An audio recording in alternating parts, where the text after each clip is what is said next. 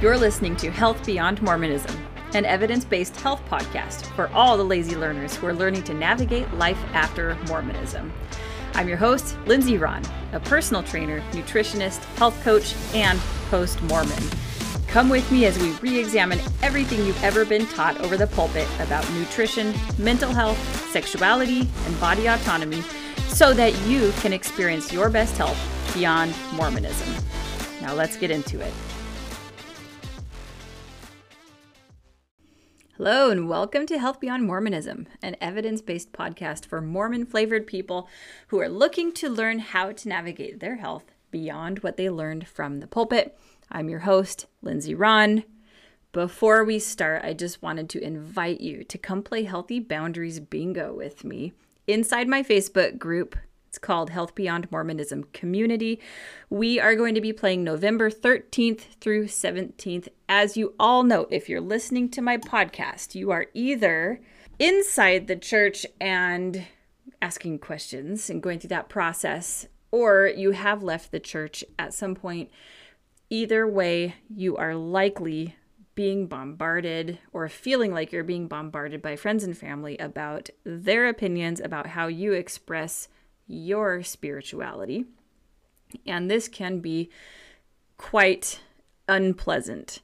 And so Healthy Boundaries Bingo is meant to be a fun game to help give you some tools and resources of how to set healthy boundaries and how to maintain them in order to preserve the relationships that you can, or learn how to maybe set boundaries against some relationships that are no longer serving you. And so this is going to be a valuable resource. There's going to be a live every day where I teach a short little lesson on how to set boundaries. And there's going to be bingo cards that you can print out. There will be prizes. Everybody who finishes a bingo gets free goodies. And it's going to be great. So November 13th through 17th, you've got to join the Facebook group Health Beyond Mormonism Community in order to play. So come play with us. It's going to be great. Okay, now on to the episode. This, ladies and gentlemen, boys and girls, is an adult episode. We are going to be talking about adult things. So if you're driving in the car and you've got kids present, turn off the podcast now, because this is likely not something that you want to be listening to with kids in the car. Okay. Today we're going to be talking about a really sensitive topic. Hopefully this is going to be kind of fun. I'm going to try to make it fun, but it's uncomfortable for me too. We're going to be talking about masturbation. My working title for this episode has been Hold to the Rod. I'm not sure if I'm actually going to call it that. But this is a really important topic. Obviously, I'm a health coach, I'm an evidence-based coach, and I serve ex-Mormons, and masturbation and sexuality in general is a huge health topic. And this is actually something that has impacted my clients' health journeys in a pretty major way. And so I thought that this would be a really important resource if I could make a podcast episode kind of dealing with, some of, what does the evidence say coming from a health perspective, coming from a mental health perspective. This can be a resource for you to sort of have more of a handle on what we're looking at here. I would prefer to take the shame out of the whole topic. That is a really hard thing to do. This internalized shame system goes deep, and for myself included, I have a really hard time saying the word masturbate because it's like a bad word. I feel like I'm swearing. It's uncomfortable to talk about. And, the best way to get through that discomfort is to talk about it. So that's what we're here for today. We're going to talk about masturbation. Now, don't get weird on me, okay? This is not a how-to. We're not going to get pornographic. I'm not going to be teaching you how to masturbate. We're just going to be talking about it generally, okay? Again, I seriously hope that you turned off this podcast if you've got kids in the car, because this may be a tragedy. But let's get into it. So inside Mormonism, the topic of masturbation is a really kind of shameful, big topic. There are few people that I know of who have spent any reasonable amount of time inside the church who have not had experience with the repentance process due to masturbation. Mostly because I suspect most people are doing it, whether they admit it or not. And, the best way to steer clear of that repentance process, as it turns out, was actually just to lie to the bishop when he asks. And that's not even a joke. Most people have some experience with masturbation. If I were to guess a number, I would say 110% of boys, maybe 90% of girls, but I'm just making that up. But in reality, like, a lot of people do it, a lot of people did it, and inside the church, it is one of the temple recommend questions, and so a lot of people are lying about it, which honesty is also one of the temple recommend questions. So there you go. So what does the church actually say about it? The church website does not have the word masturbation anywhere on it. I looked. Actually, I'm a little concerned about what my web history is going to be showing after doing my research for this podcast, but at least on the church's website, that word doesn't show up at all. They tend to refer to it in different varying levels of directness using words like sexual purity or like chastity, or, when you go into some of the older talks from the 1970s, they might call it like self-purging, or like they're not going to use the word masturbation. And I suspect you're also not going to find the word fuck or anything like that on the church website, just because, it's a church website. They don't want to be coming up in Google search parameters when people are looking up the word masturbation, and then www.churchofjesuschrist.org pops up with one of their gospel topics essays. That would be hilarious. No, but for real, masturbation is one of the family of sexual sins included in the law of chastity. There is a gospel topics essay about chastity, just talking about how, it's really sexual purity, right? And as being a level of sexual sin, it is very serious inside the church. Like, it will get your temple recommend revoked, which will bar you from the temple, which will, in essence, bar you from your eternal blessings, which, basically means, like, if you're masturbating here on earth, that you don't get to have access to your eternal family in the afterlife. So it is very, very serious.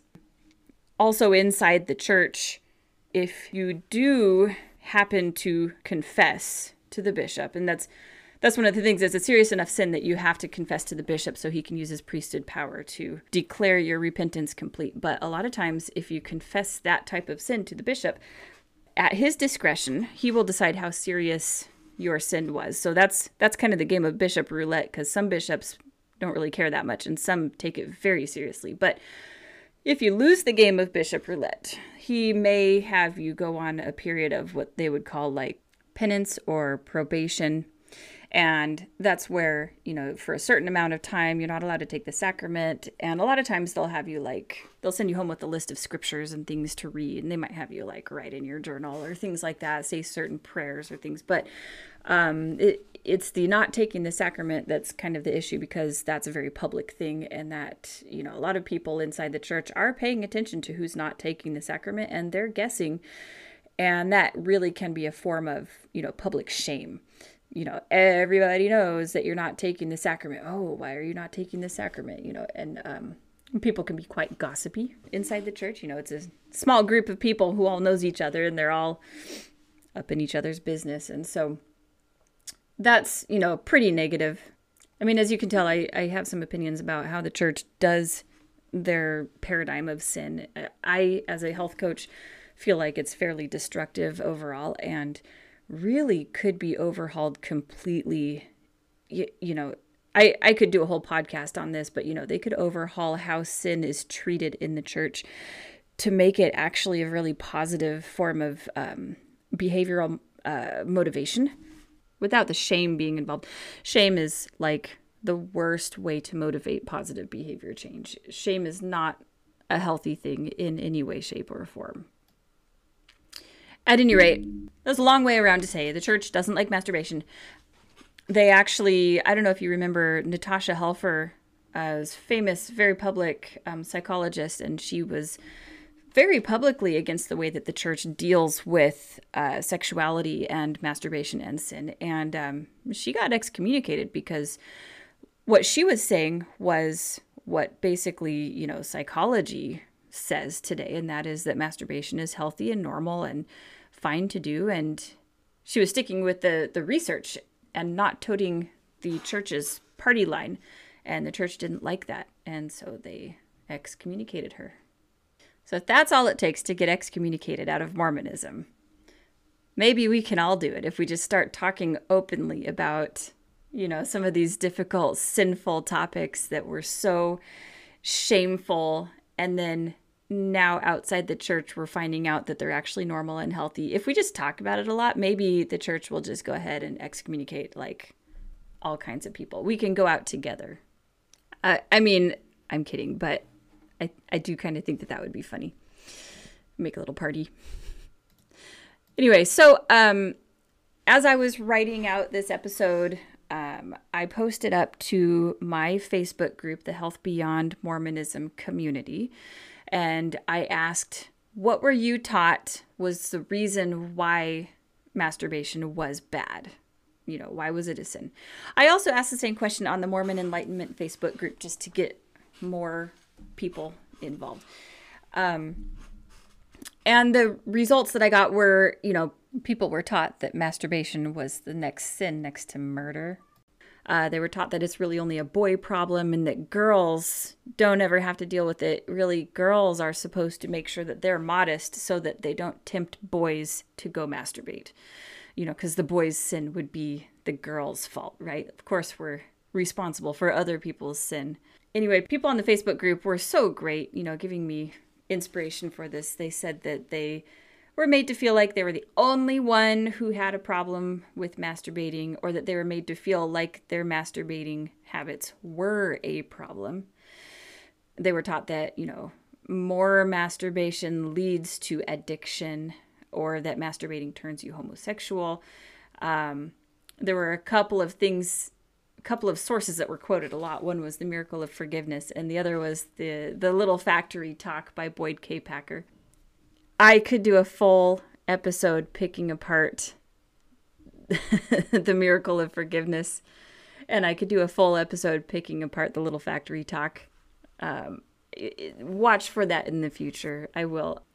But at any rate, there was a lot of doctrine that was quite harmful out of both of these sources.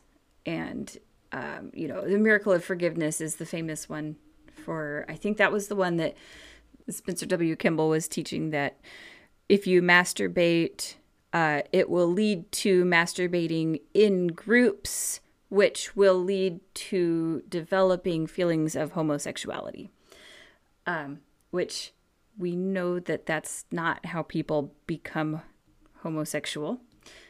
It's really funny.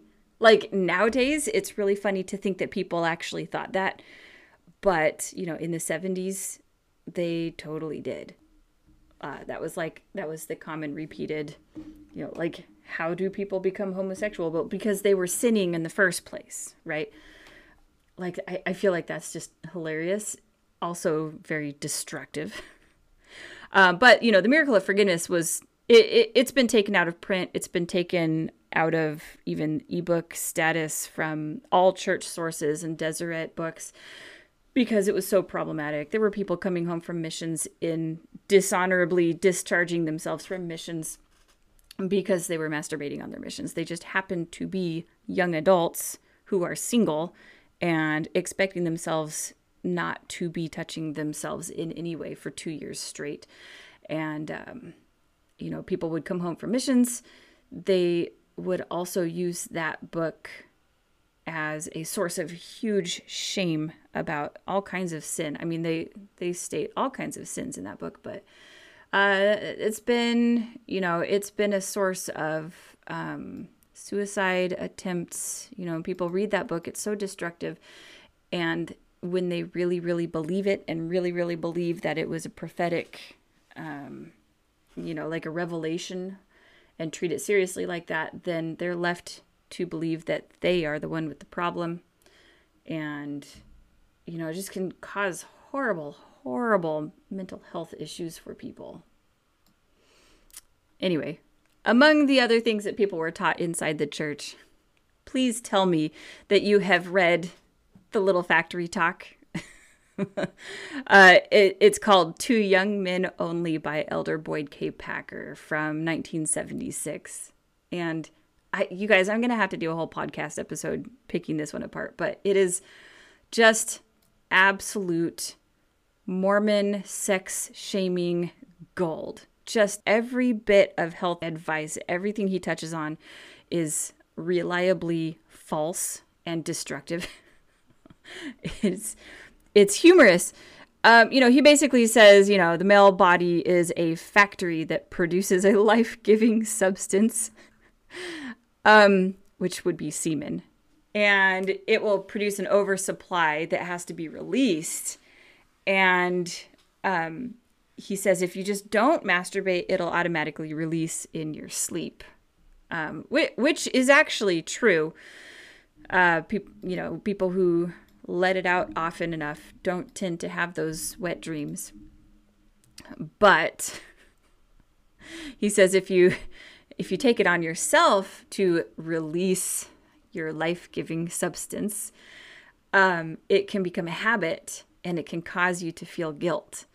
And that, the more you masturbate, the more you speed up the factory.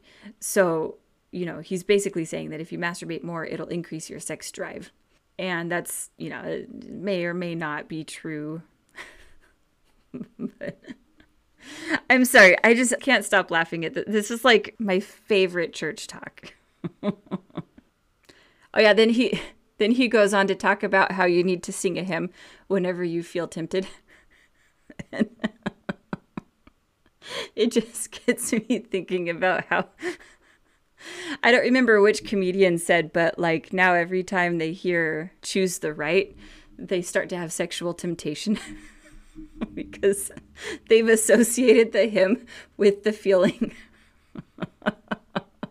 I'm sorry. You guys, if you really want a fun time, go read that talk. It will make you laugh. It will make you cry. It will make you angry. You'll feel the whole range of emotions.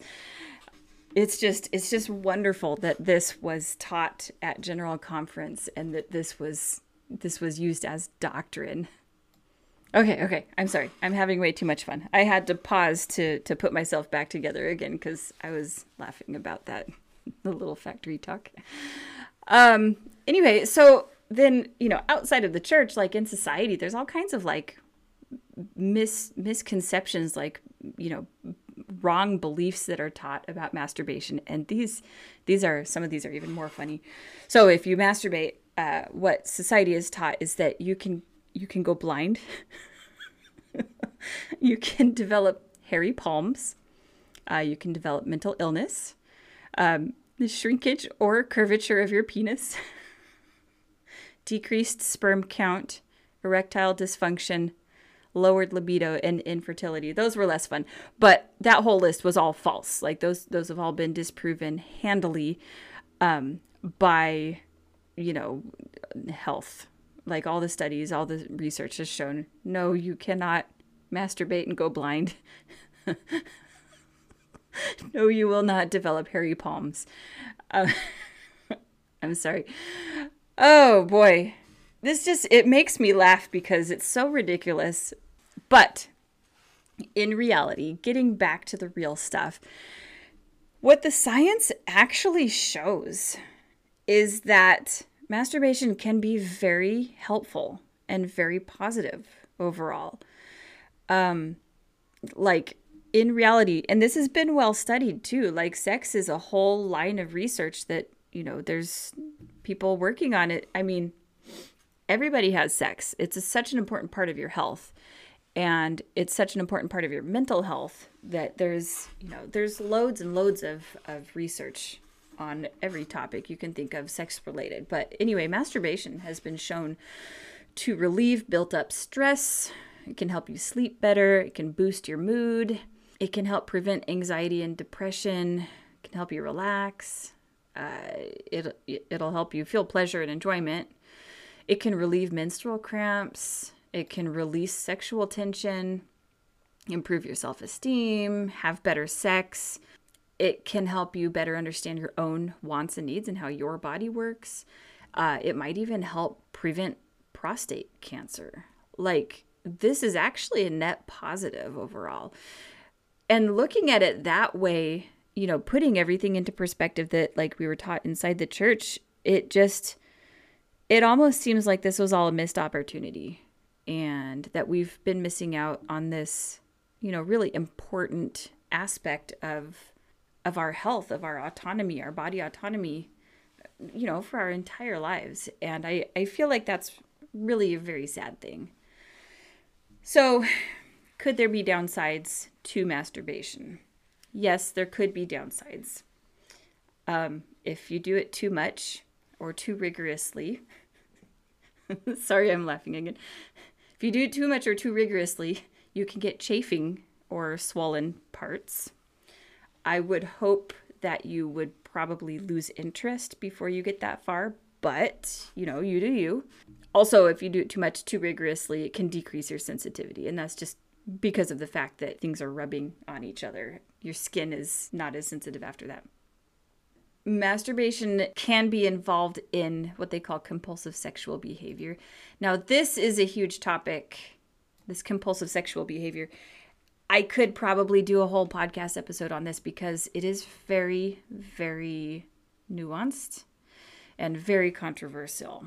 Compulsive sexual behavior could also be called sex addiction or hypersexuality. You guys have heard the term sex addiction. If you are alive on the planet Earth and you pay any attention to like Hollywood stars, you've heard the term sex addiction.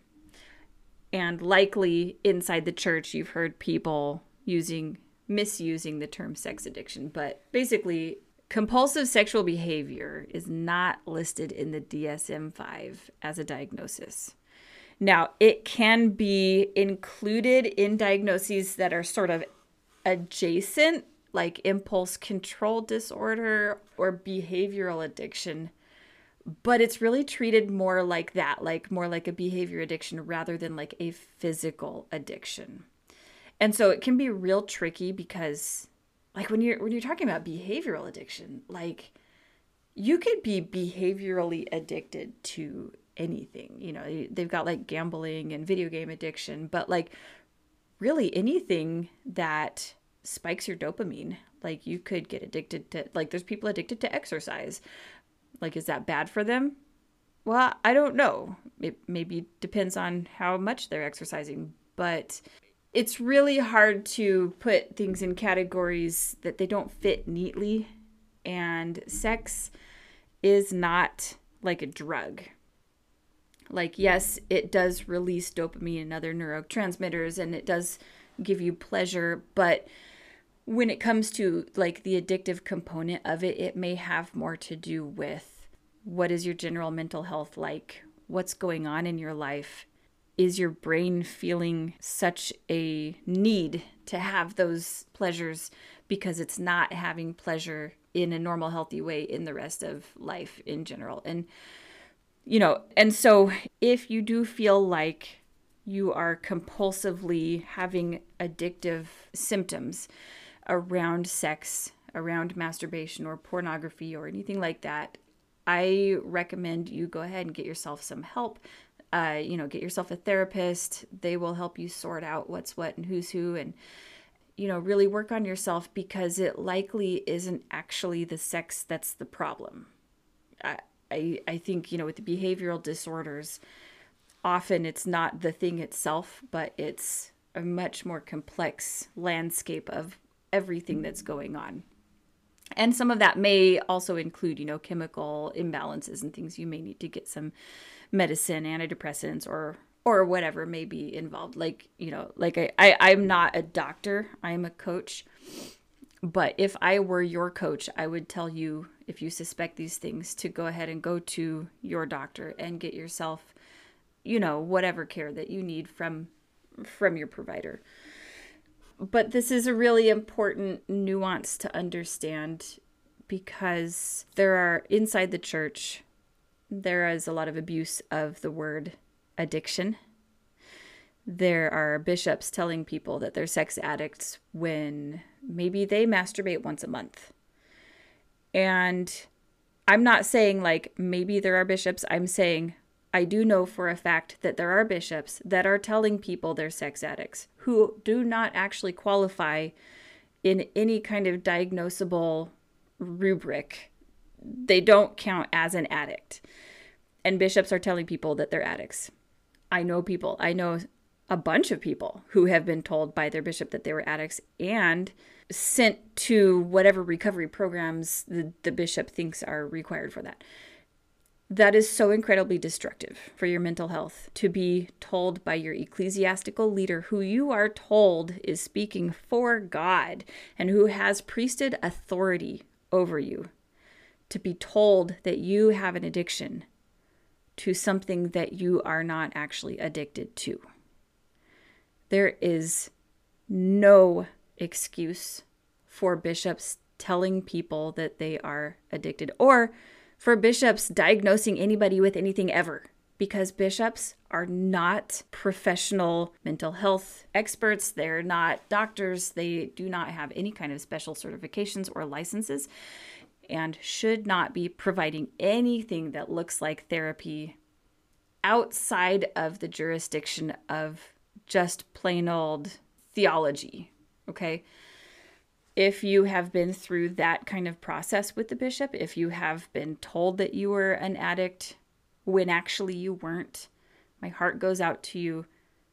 That is absolutely awful. And I do recommend that the damage that caused, you should likely be seeing a mental health professional to help you deal with that.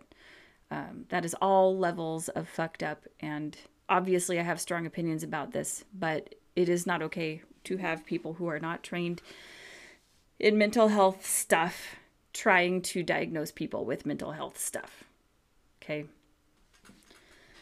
So that also leads into like guilt and shame that you learn from church or family or even society in general about sexuality, about masturbation. The guilt and shame, like, look, obviously there are times and places, right? Like you shouldn't be out there in public whipping out your junk and doing things out in public. There are times and places, but for engaging in this practice in the privacy of your own home, there is no sin. And that guilt and shame was actually placed there by the church. Like you got to think about, like, if you do this and you feel guilt or shame about it, and you think, okay, well, what's actually wrong with it? Like, am I taking something from somebody? Am I hurting somebody in any way? Am I hurting myself in any way? No. None of those things are true. Why am I still feeling guilt and shame? Well, that's because you grew up in a culture where you were taught that that was a sin. And so there's an incongruency here, knowing, the facts of that this is really not a bad behavior versus the way that you feel inside. Well, that feeling was put there by the church. And like, this is an example of like the cyclical, like, the church created the problem that only the church can solve, right? So the church taught you to feel guilt and shame if you masturbate. But the only way to feel better from that guilt and shame is to go back to the church and go to your priesthood authority and confess and go through that repentance process. So the church gave you the problem. The church is the only solution. This cyclical thing in order to, I feel like it's in order to make people loyal to the church. That's probably not written anywhere. That's only my own thought. But it does make a lot of sense when it comes to like just the vast amount of people who have sexual sin inside the church. And, the church really wants people paying their tithing and fulfilling callings and, all this volunteer stuff. And in order to get people to do that, they've got to motivate them somehow because, teaching church lessons is really boring and paying tithing is really painful. And so, if they can sort of make you do it because they're holding that repentance over your head, then that is a motivator for action, and they can really get that loyalty from people.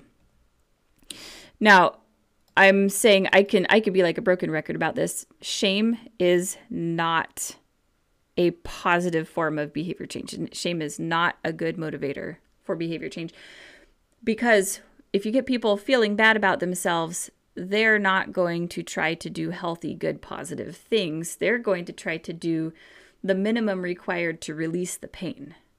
And that's not the same thing.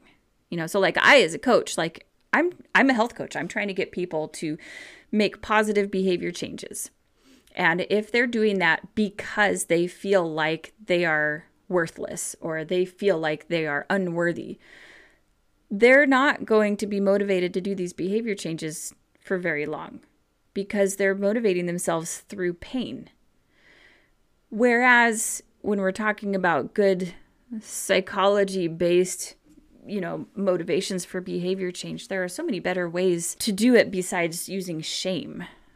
Like I with my clients, I do a lot of like celebrating wins and gratitude and, making sure that you recognize the good things that you've done and actually recognize that you are a good person and that you do deserve everything that life has to give you. And, when my clients get better at recognizing all those good things, they learn to love themselves more. And they almost automatically are more successful with their health behavior changes that they're trying to implement, because they love themselves. Because you will take care of the person that you love. When shame gets in the mix, it is really, really hard to love yourself. So I would encourage you, if you are in a situation in any kind of relationship, whether it's with the church or with people, where they're trying to use shame for behavior change, I want you to flag that. That's a red flag. And go back and look at the nature of that relationship and really take a close look if that is serving you or not. Because if they're using shame to get you to do things, that is manipulative, and it's probably not in your best interest to stick around with that group or entity or person. So I have another good source for you. This is really useful. There was a podcast. I don't know if you guys listen to Factually with Adam Conover. I think a lot of his stuff is really fun. He is a comedian, but he does evidence-based, discussions, and he'll bring in experts and stuff. But there was an episode, you can search for it. I'll link it in the show notes here, but it's called The Myth of Sex Addiction and the Science of Sex with Nicole Prouse. This was so very interesting. So Nicole Prouse is a sex researcher, and I think she's up in San Francisco, and they've got this lab, and the lab has a clinic, a sex clinic. And she said people will come all the time. Patients will come complaining of sex addiction. They'll come to the clinic. They'll be talking to the doctor, and the doctor will ask them, okay, well, why do you say that you have a sex addiction?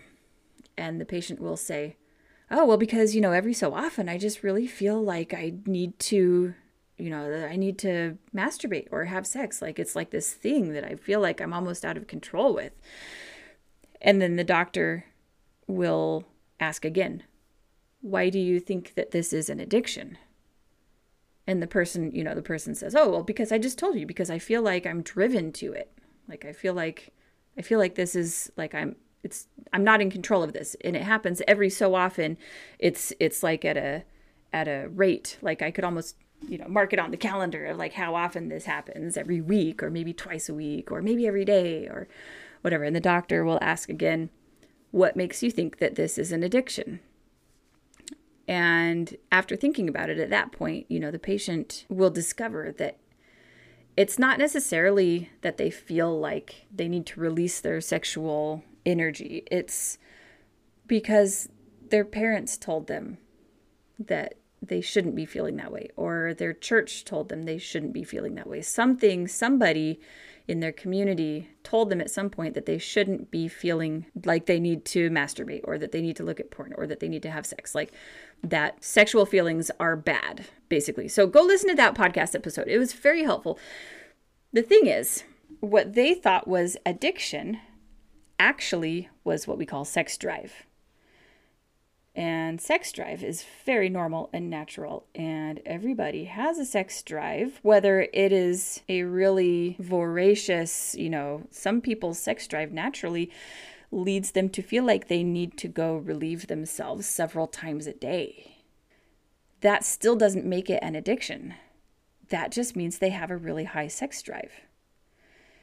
And if that person is able to, find strategies to relieve themselves or hold it in until they can release it in appropriate places at appropriate times, that's not an addiction. And so, to be labeling what is a normal, healthy sex drive as an addiction, that's almost like labeling having to go pee as an addiction. Like, oh my gosh, some people have to go pee several times a day. And if they don't, they start to get a lot of pain. They start to act really irrationally, like it's just not, they must be addicted because they feel driven. They have no control over this. They feel driven. They have to go pee several times a day. And that's the same with the sex drive, Some people don't have much of a sex drive, and that's okay. Some people feel like they don't need to worry about that. That's fine.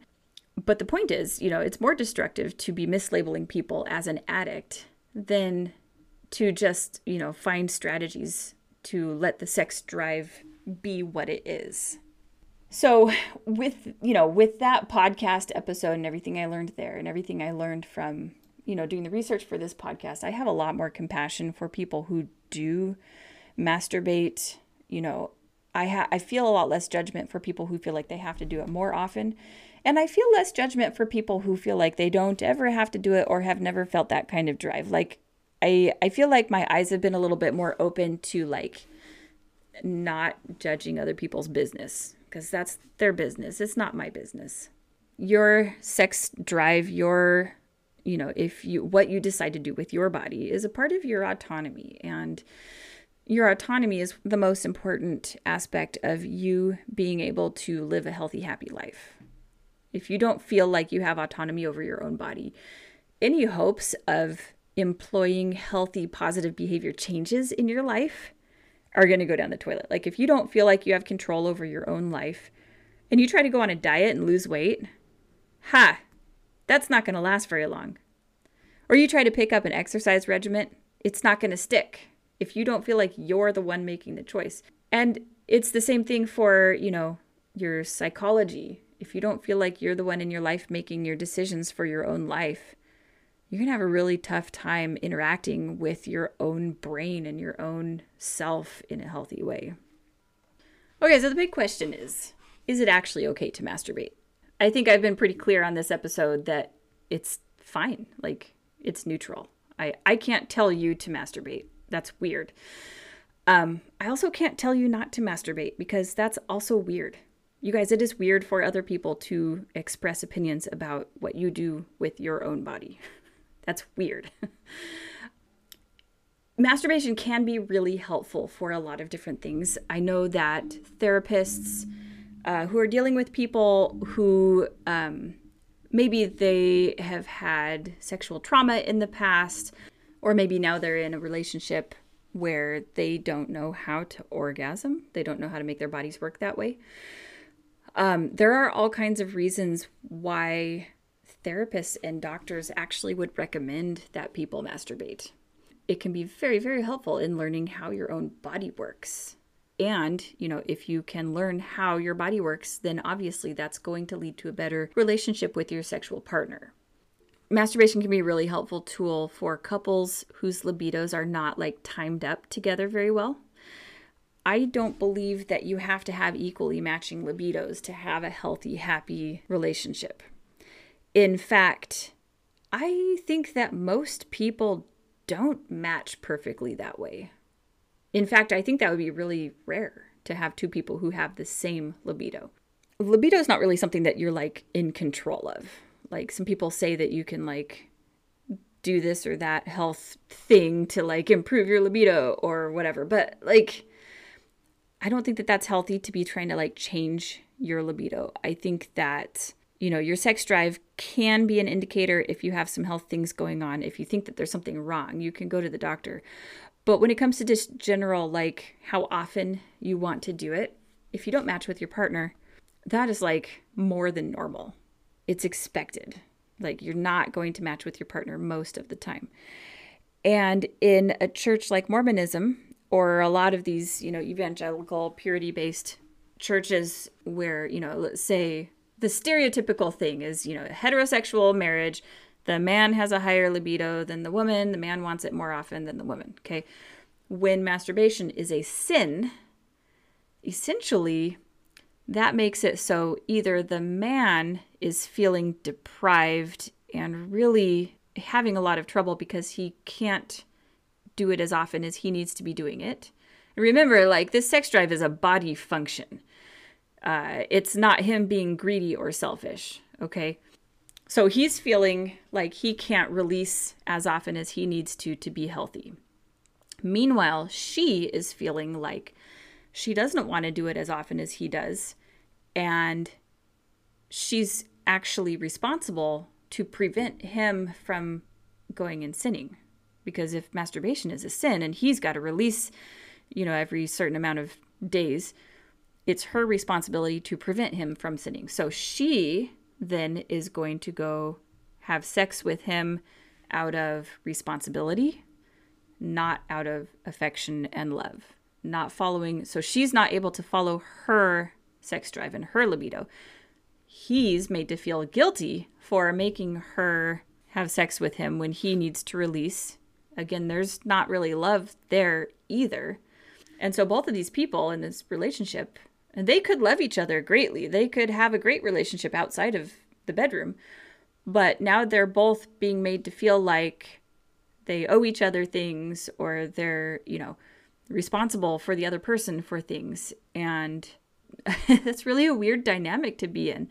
But it's more common than not. I've heard from ex-evangelical TikTok accounts that there's a 72-hour rule that some of the churches are teaching.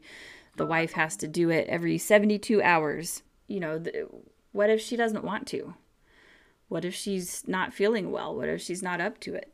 When sex happens, it should be consensual and it should be exciting and fun and happy. It shouldn't be obligatory, So the marriage therapists, the sex therapists, they actually recommend using masturbation as a way to equal the playing field. And that way the lower libido partner isn't always being pawed at all the time. And the higher libido partner can go ahead and take care of themselves without there being, a fight and stuff. And, also communication, obviously, the partners in the marriage would need to be comfortable with the strategy that they're using and communicating, I think that any secrecy or hiding or sneaking around, that kind of thing is really terrible for a marriage. And I understand if you're in a mixed faith marriage, maybe one of you has left the church and you want to start exploring your body that way, and the other is still in the church and has very strong opinions about what it means if you masturbate and the sin, and maybe still feels like that's not something that should be going on.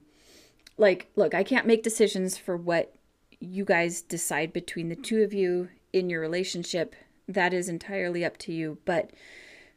And it's not easy either. I'm not saying there's an easy answer, but if you can find a way to communicate about this, it's going to be better than if you're sneaking around. Okay. But assuming you can be on the same page with your partner, if you have a partner, employing masturbation as a tool to help reclaim your autonomy, after leaving the church, can be really beneficial. It can help your sex life. It can help your confidence in yourself, and just being able to claim, I am a sexual person. I have a sex drive, a libido.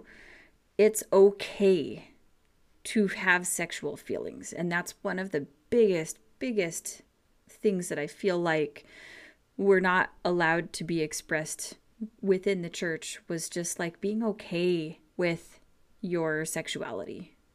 Even after you're married, you're still not supposed to be a sexual person, even though you're supposed to do sex when you're married. It's good to do sex when you're married, but only in certain ways, You guys have probably heard people talk about how there's certain positions you're not supposed to do once you're married. And, it's not helpful. So my recommendations as a health coach, I want you claiming that autonomy. I want I want you building the life that you want in a positive way. I want you to have a healthy interaction with your own body. And so some of the ways to get away from like the shame and the weirdness is just to make sex and sexuality a topic that you talk about. You're allowed to talk about it, especially with friends or people that you feel safe around. But, talk about sexuality. Go ahead and be sexy. Like if you want to wear an outfit that is sexy, go ahead. It's fine. You can dress yourself the way that you want to dress yourself. You're not in charge of other people's sin. And again, if somebody looks at the way that you're dressed and they feel sexual temptation, that is not a sin, and it's also not your responsibility. Talk about sexuality. Normalize it. Use your own discretion, of course. You may have different strategies when talking to different ages of people, but that's the way to get the shame away. Just be open. Talk to your kids about sexuality. Teach them that their bodies are beautiful and that sexual feelings are normal. I mean, have the discussion at appropriate times, and you're the best one to judge what your kids are ready for learning. But, they need to know that sex isn't weird or gross or bad or wrong. In fact, if they can have the proper language to use around their body parts and around sexuality, that can actually help keep them safe from people taking advantage of them too, because they can talk about it, right? It's not so shameful. If somebody does something bad to your kid, you want them to be able to come up to you and tell you what body part it happened and what it was that was going on. Talk to your kids about their bodies being normal, and also talk to your kids about the appropriate times and places for them to explore their bodies. The thing is, they will, especially little boys, but a lot of times little girls too, they will explore their bodies. And it's important that they understand you don't want them doing that like out in the public park, or you don't want them to do that while they're sitting on grandma's lap. They need to have at least a small understanding about privacy, and that their private parts are special and they're just for them, and that they need to keep them private and stay safe. Nobody else gets to touch those private parts until they're older. The way you go about it and what you teach exactly is really up to your family and how you teach it. But, I would love to have my kids grow up without those layers of shame that I grew up with. Also, more recommendations, if you're in a monogamous relationship, make sure you keep communication open. You want to make sure you stay away from any sneaking or anything like that. Be mindful of people's feelings, especially if you're in a mixed faith relationship.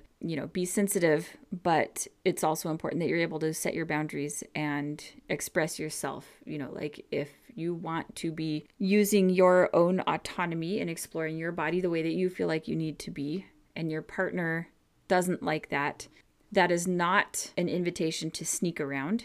That is an invitation for further communication. Okay, your partner doesn't get to make decisions for you and your body. You don't get to make decisions for your partner and their body, but you do need to be open and honest with each other. So only you can decide how you feel about your sexuality and your sexual behaviors. Nobody can decide how you feel about it. You see how that works? Nobody can decide your feelings for you. This is autonomy. Autonomy is the most important part of being able to have a healthy relationship with your body and to be making those positive health behavior changes that you feel like you want to make.